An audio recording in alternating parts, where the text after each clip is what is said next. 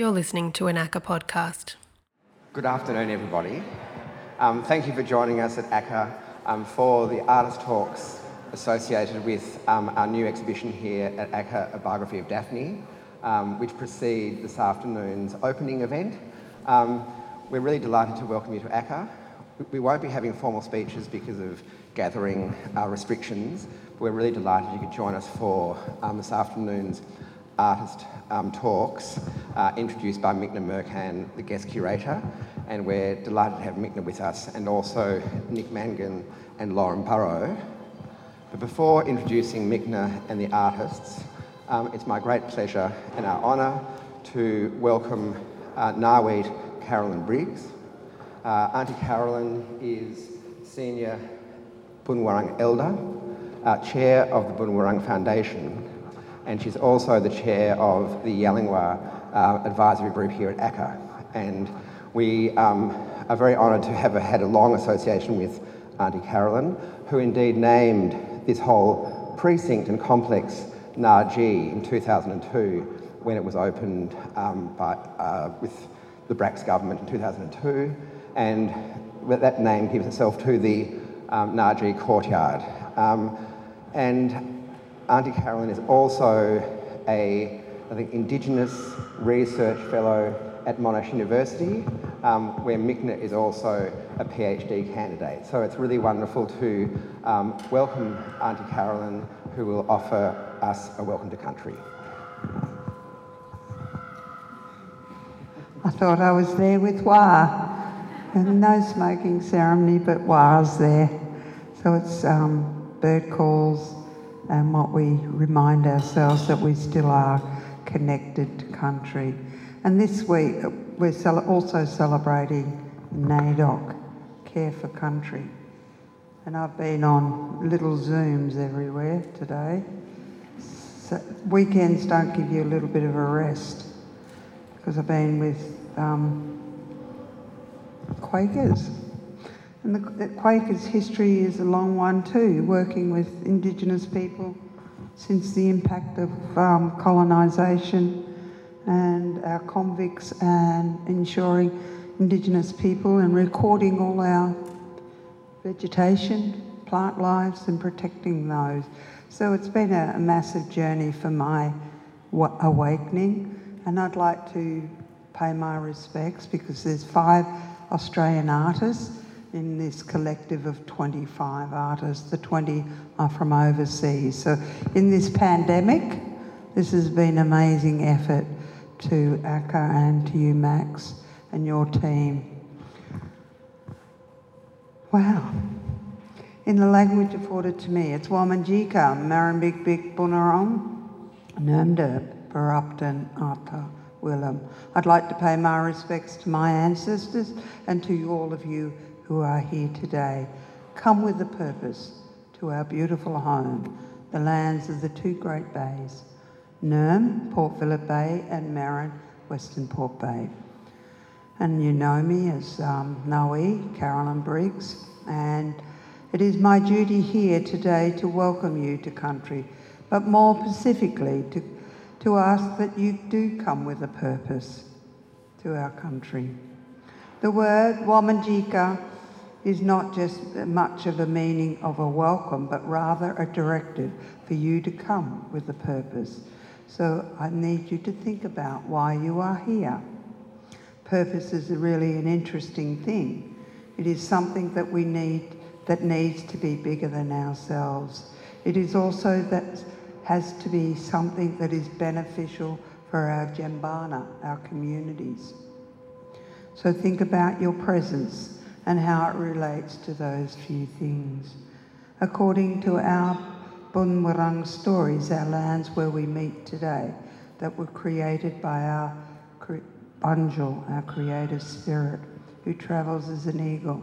Bunjil not only created our lands of the Kulin, he also created our Wurrungi Bik, or our laws of the land. Our Wurrungi Bik dictates how we have to ask all guests and visitors to make a number of dambals or commitments. And these dambals are a request not to harm our big bigs, our lands, not to harm our Warrney, our waterways, and particularly not to harm the children of Bunjil, our Bububs.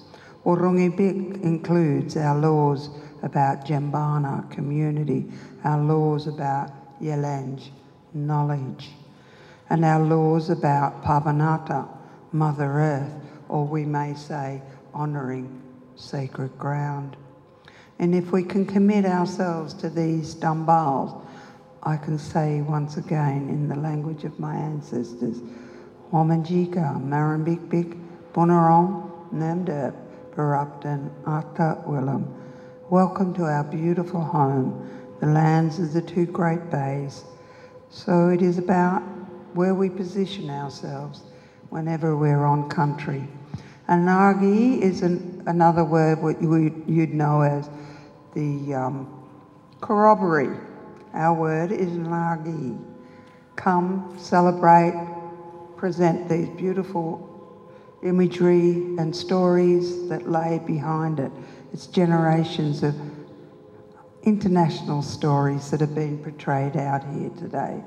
So I wish you well on your journey and experiencing how artists can portray these beautiful images that I've just quickly had a snapshot of information that has now scaffolded my learning a bit more. So Nungujin, you are in my presence and I'm in yours.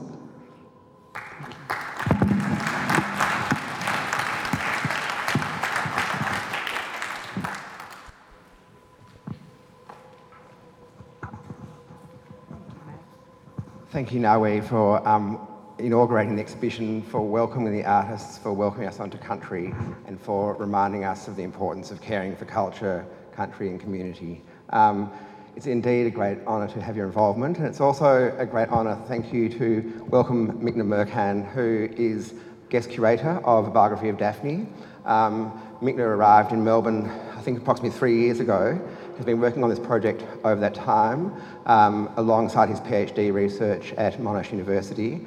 Mikna has an eminent exhibition history in Europe. He is originally from Bucharest in Romania and has worked in a number of institutions and with a great exhibition history.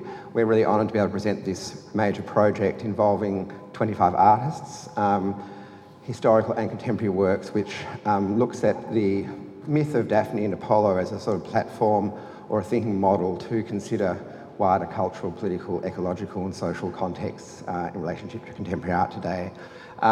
So for this session, we will be having a short introduction from Mikna here in the foyer, and we will then follow Mikna into the gallery to meet with Nick Mangan and Lauren Burrow. If I could ask that we have got some speakers in the gallery so that we can maintain appropriate social distance to keep COVID safe, and the speakers will perhaps take their masks off, but we do ask people to retain their masks if they would. It's also, I send apologies from Matthew Jones, who is unwell and is therefore doing the responsible thing and getting a test today, so he won't be able to join us. So we'll be hearing from Mikna and from Nick Mangan and from Lauren Burrow. So without further ado, please welcome Mikna Mercan.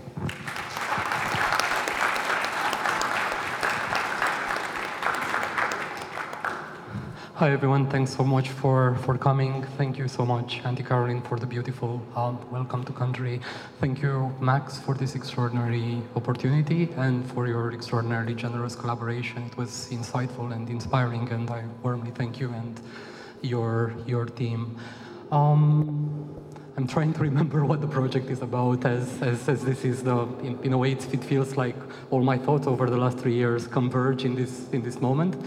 The exhibition, as you know, is about Daphne's transformation into a laurel tree in order to avoid Apollo's unwanted embrace. So a biography of Daphne is in a way the biography of a point of inflection, the biography of a rupture, of a moment when there is an ontological transition between two corporeal templates and two orders of existence. So I asked myself what kind of images stem or hemorrhage, perhaps from this wound.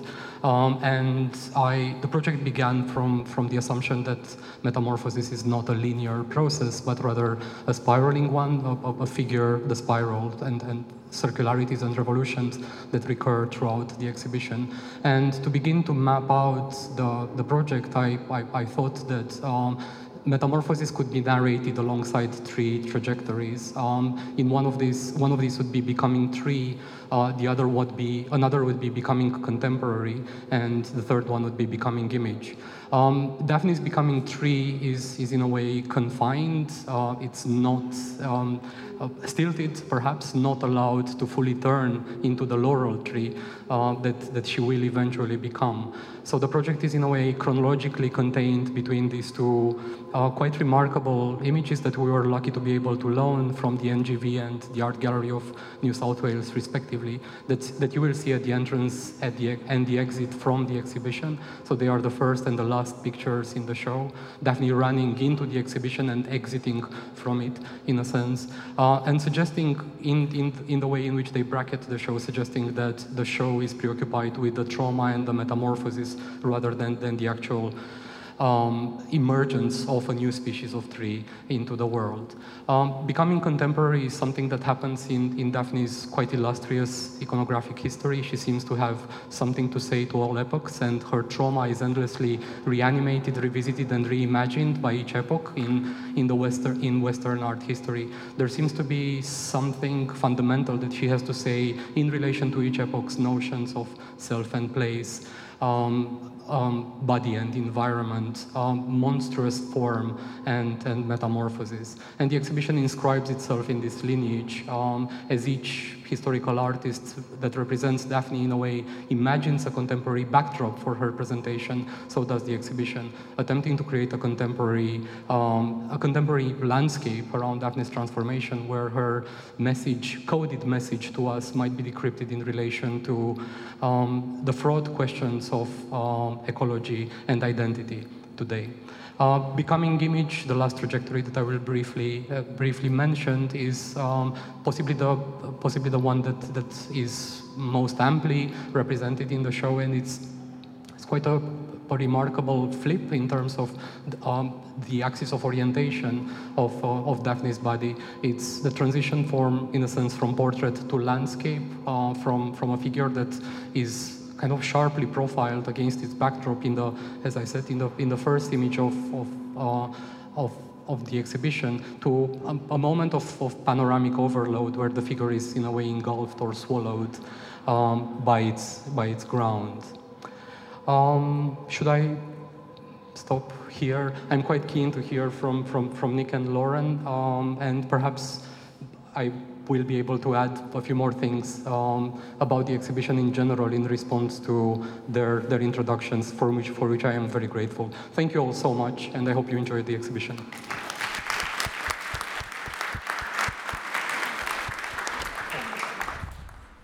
Please join us in Gallery 1. Thank you. Thanks for coming. I also wanted to extend my acknowledgement to Auntie Caroline for that really lovely welcome to country. It's hard to know where to start in talking about this piece, but firstly I just wanted to thank Mikna for the ongoing conversation and for allowing to be to move alongside him as he work through this exhibition and the thinking along it. I feel like this is like the kind of 5th or 6th iteration of many possible shows, and there are many more that exist in his mind every time he talks. I get like a completely different exhibition because there are so many ideas that are bouncing off each other through the works and also through Mikna's exhibition making. So soon after Mikna arrived in Melbourne, introduced the premise for this exhibition, and it sort of coincided with some of my own thinking for a new work, but I guess for some themes that I've sort of been exploring in my work over various years to do with transformation and the human impact on nature in many ways.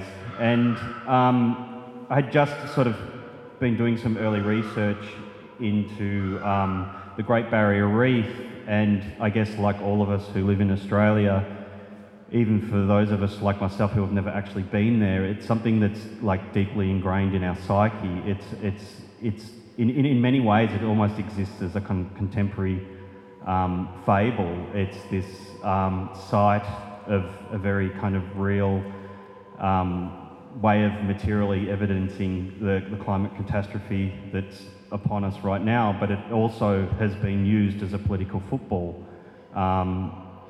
So as the fact that we've been stuck in COVID meant that I haven't been able to actually travel there to sort of see it for myself. So I had this kind of, my initial idea was to sort of, because in looking at the Great Barrier Reef and the way that certain scientists and biologists are looking at that, there is a kind of attempt to transform that or to terraform this devastated organism. And I guess the thing that's kind of really alarming to me and really interesting to me is that the Great Barrier Reef's gone from being one of the largest living organisms to one of the largest dying organisms.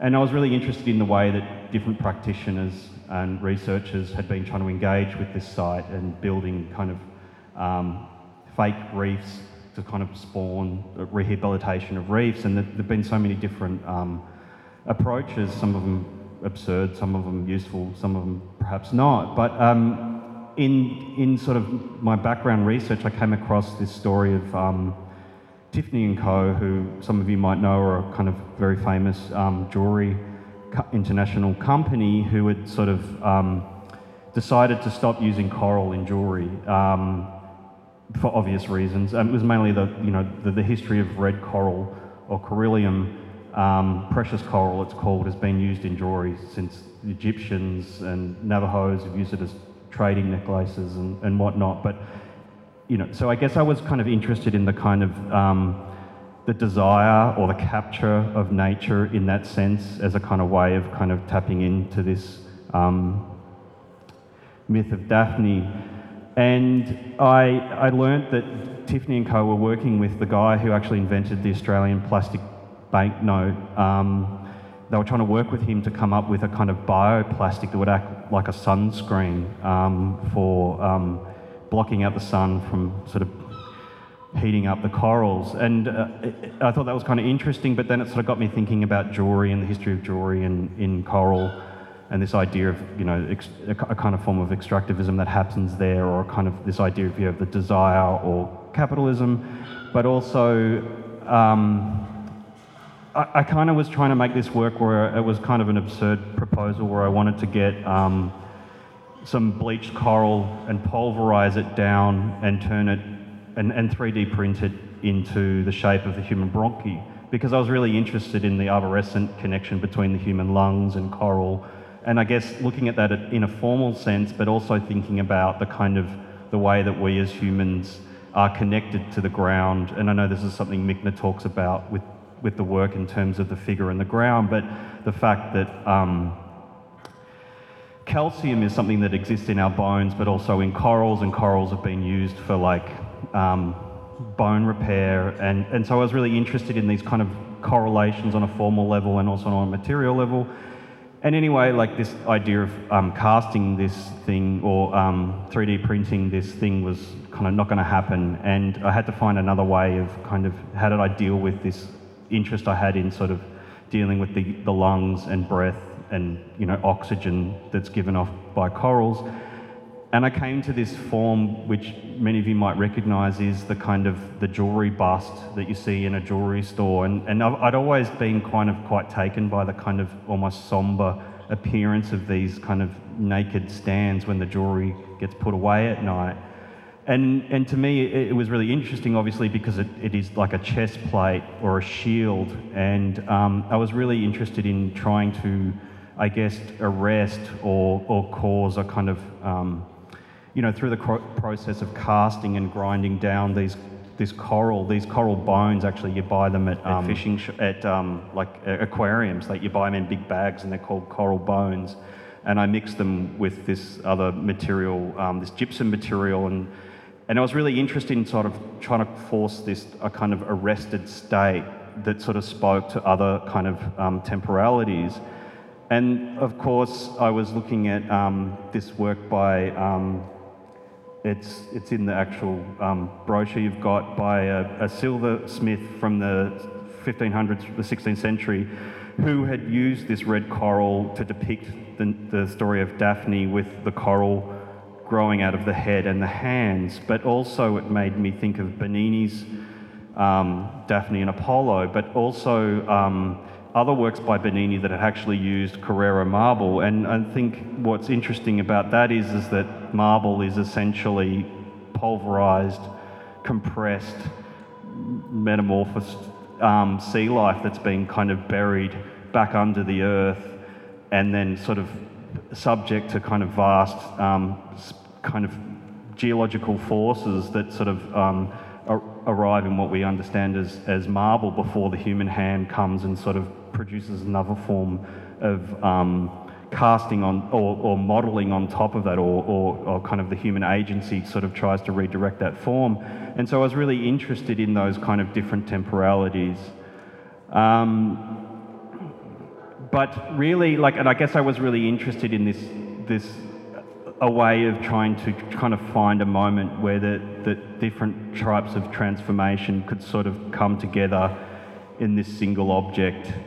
And I guess this wasn't really actually going to be the work that I showed, but it was like one that I made at the last minute. And I kind of, in the end, I guess with a lot of my work, there are a lot of ideas that circle round, but what sort of arrived was just a kind of sense of being with these materials and trying to think through a response both, I guess, to this story of Daphne, but also to this story of nature more broadly. And I guess this work is in many regards a kind of way to bring that into the contemporary moment that doesn't sort of deny the kind of long history of these stories. So I think I'll leave it at that. Thanks.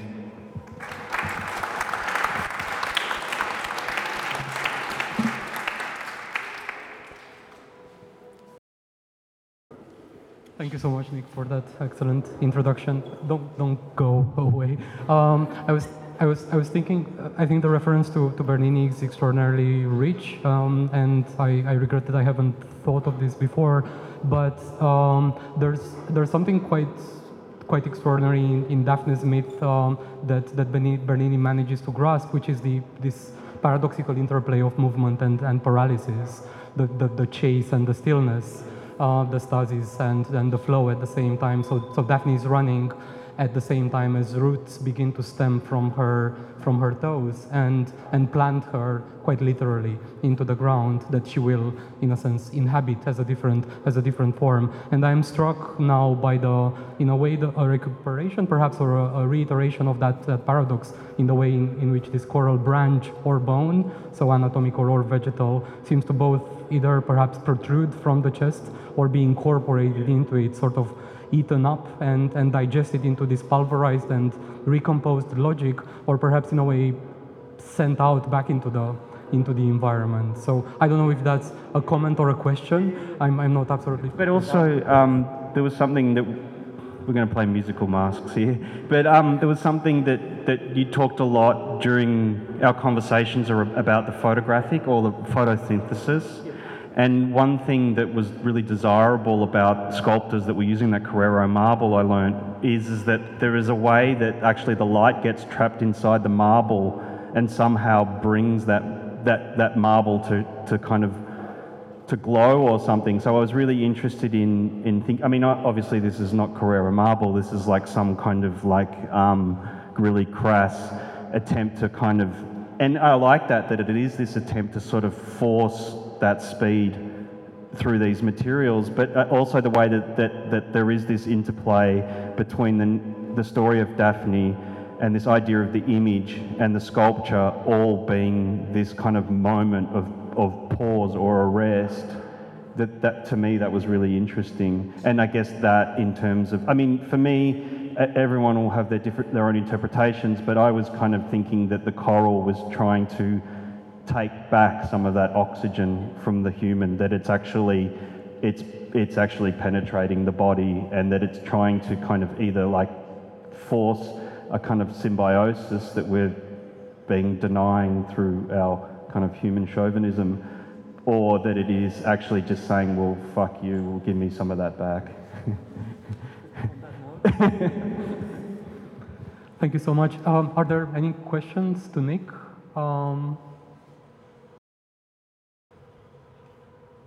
Then we could proceed into Gallery 4.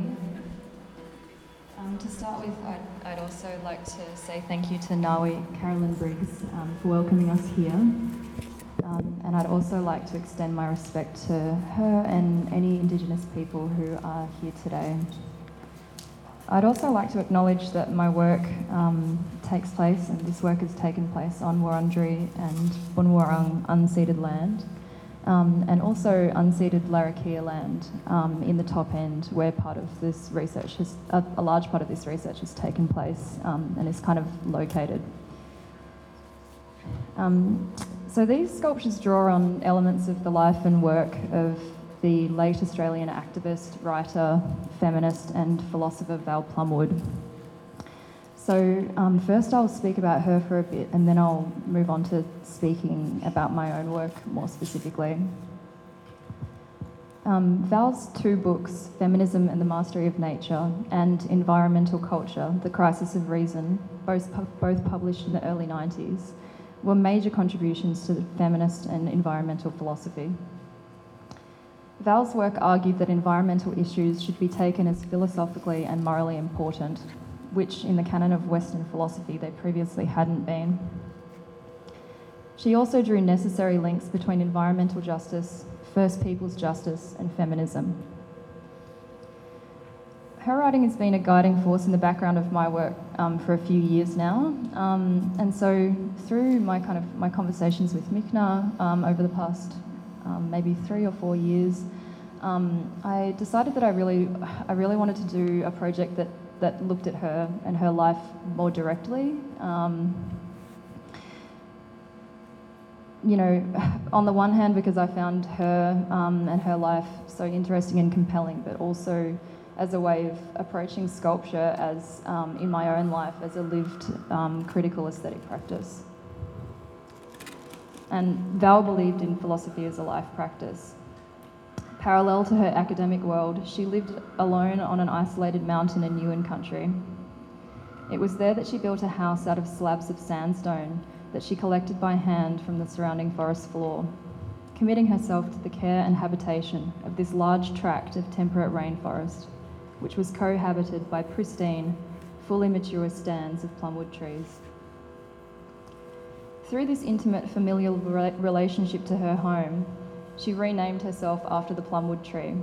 She'd previously been known as Val Routley. Her commitment to life in and of the forest was as much a blow at the Platonist mind-body split as it was a love of that way of life itself. In 1985, Val famously survived a vicious attack by a saltwater crocodile while working in Kakadu in the Northern Territory. Having deliberated profoundly on this experience, she wrote about its philosophical consequences in an essay called Being Prey. In the essay, she writes of the experience of being death-rolled by the crocodile 3 times.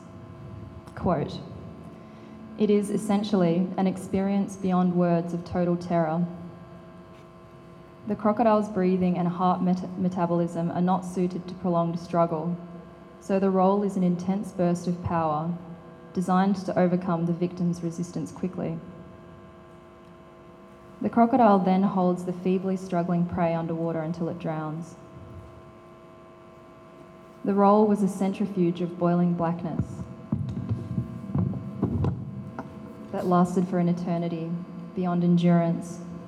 But when I seemed all but finished, the rolling suddenly stopped." End quote. This attack catalysed much of Val's subsequent philosophical inquiry, radically altering the way that she saw herself. Quote, "I glimpsed a shockingly indifferent world in which I had no more significance than any other edible being." End quote. The extreme centrifugal force of the crocodile's death roll shifted her perspective from being a human-centered narrative of selfhood to the frighteningly objective view of being prey. The saltwater crocodile is one of the few remaining predators of human beings, a creature which perceives humans not in the inflated terms of individualism, but simply as another palatable piece of food. The title of this work is A Stick Developing Eyes, which is paraphrased from Val's Being Prey. Val describes floating down the East Alligator River alone in her canoe and noticing a large stick floating towards her. Quote, "I had not gone more than 5 or 10 minutes down the channel when, rounding a bend, I saw in midstream what looked like a floating stick, one I didn't recall passing on my way up. As the current moved me toward it, the stick developed eyes. A crocodile. It didn't look like a large one. I was close to it now, but I was not especially afraid." End quote. So with the work, I wanted to pause in this moment of encounter through sculpture as a way of expanding it, stretching it out and inhabiting it temporally.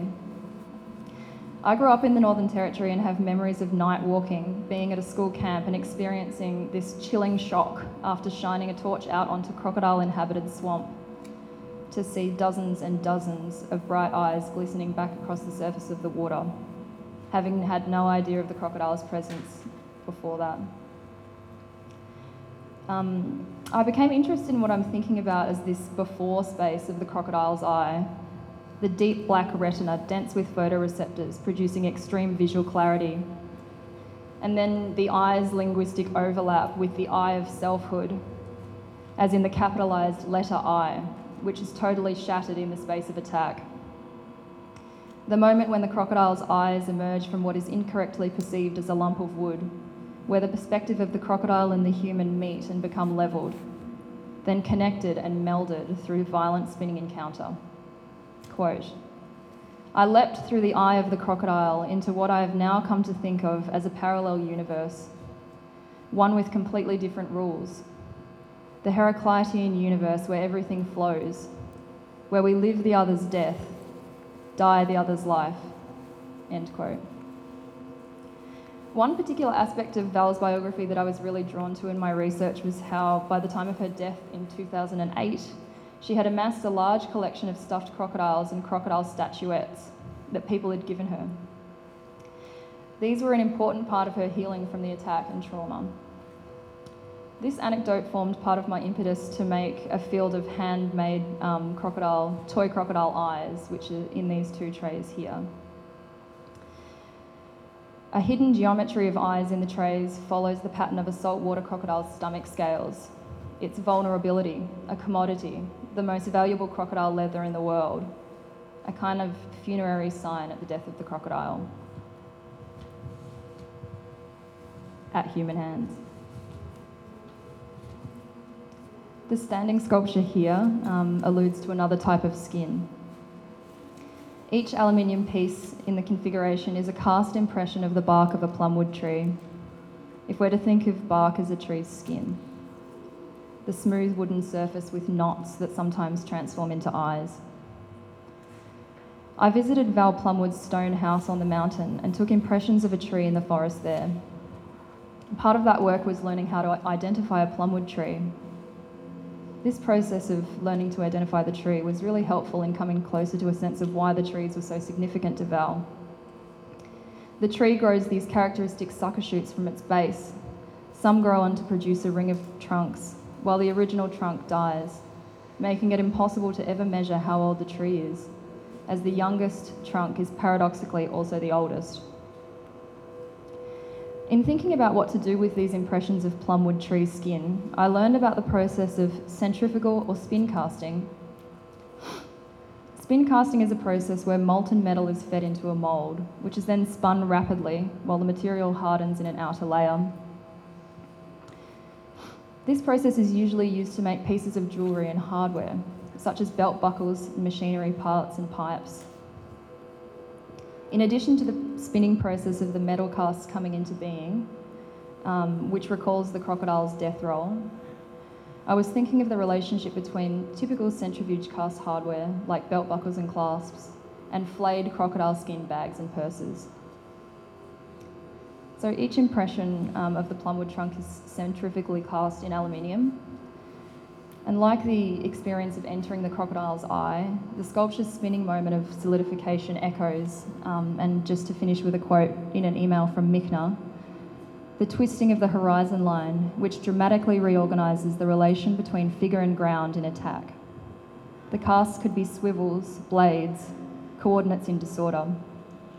The figural superposition of being thrown and being held, scattering and arrest, might be a point of intersection for Val and Daphne. Thank you.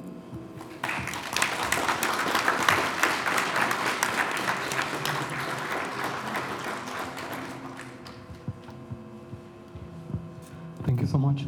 Thank you so much, Lauren, for a beautiful introduction to a beautiful work. And thank you for helping me understand and begin to map out the remarkable connections that exist between Val Plumwood's metamorphosis and Daphne's, most palpably embodied in the vegetal name, as Daphne is the name of the bay laurel that Daphne becomes, and Val Routley becomes Val Plumwood, in a strange equivalence over time, which in a way is what myths do. They recur over and over again and are good to think with. As you know, your work is shamelessly instrumentalized in the curatorial layout, perhaps in the floor plan of the exhibition, and I just wanted to point out the fact that the trace and the suggestion of an imminent attack and the stillness that immediately precedes it is actually halfway through the exhibition. So in a sense, exactly halfway between the first and the last picture in the show that I mentioned. So in a sense, in terms of an equivalence between Val Plumwood versus the crocodile and Daphne versus Apollo, Apollo has caught up with Daphne here. He's chasing her, he's running after her, and he's apprehended her in the last image. So this is the moment where the confrontation is actually two bodies in one place, fighting for space, fighting for, in a sense, for endurance. In another sense, the instrumentalization concerns a potentially productive, I believe, relationship between this extraordinary object, which we've referred to in conversation as a tripod, so a device, a support structure for an apparatus that might capture images, and the film Next Door by Steve McQueen, where Charlotte, the aggression, the ocular aggression of the actor Charlotte Rampling is bathed in a red light that, to my mind, suggests a photographic darkroom where pictures of the attack are taken over and over again as the camera kind of focuses and readjusts endlessly on the fraught intersection of two bodies, and then these photographs, metaphoric photographs, are reassembled, edited as a film. Are there questions to Lauren? Thank you all so much. Thank you, Lauren. Thank you, Nick. Thank you, Max. Thank you, Sam. Thank you very much, Michna, Lauren and Nick, again for your wonderful work, your inspiring curatorial vision and thinking. It's a very rich and profound exhibition, at once literary, formal, conceptual and contemporary, and we're really delighted to present here at ACCA. Thank you also for joining us for these artist talks this afternoon. Please continue to enjoy the conversation today. We aren't able to offer food and beverage as a result of restrictions, but we hope that you enjoy the conversation and the ongoing engagement with the work. So thanks very much for joining us.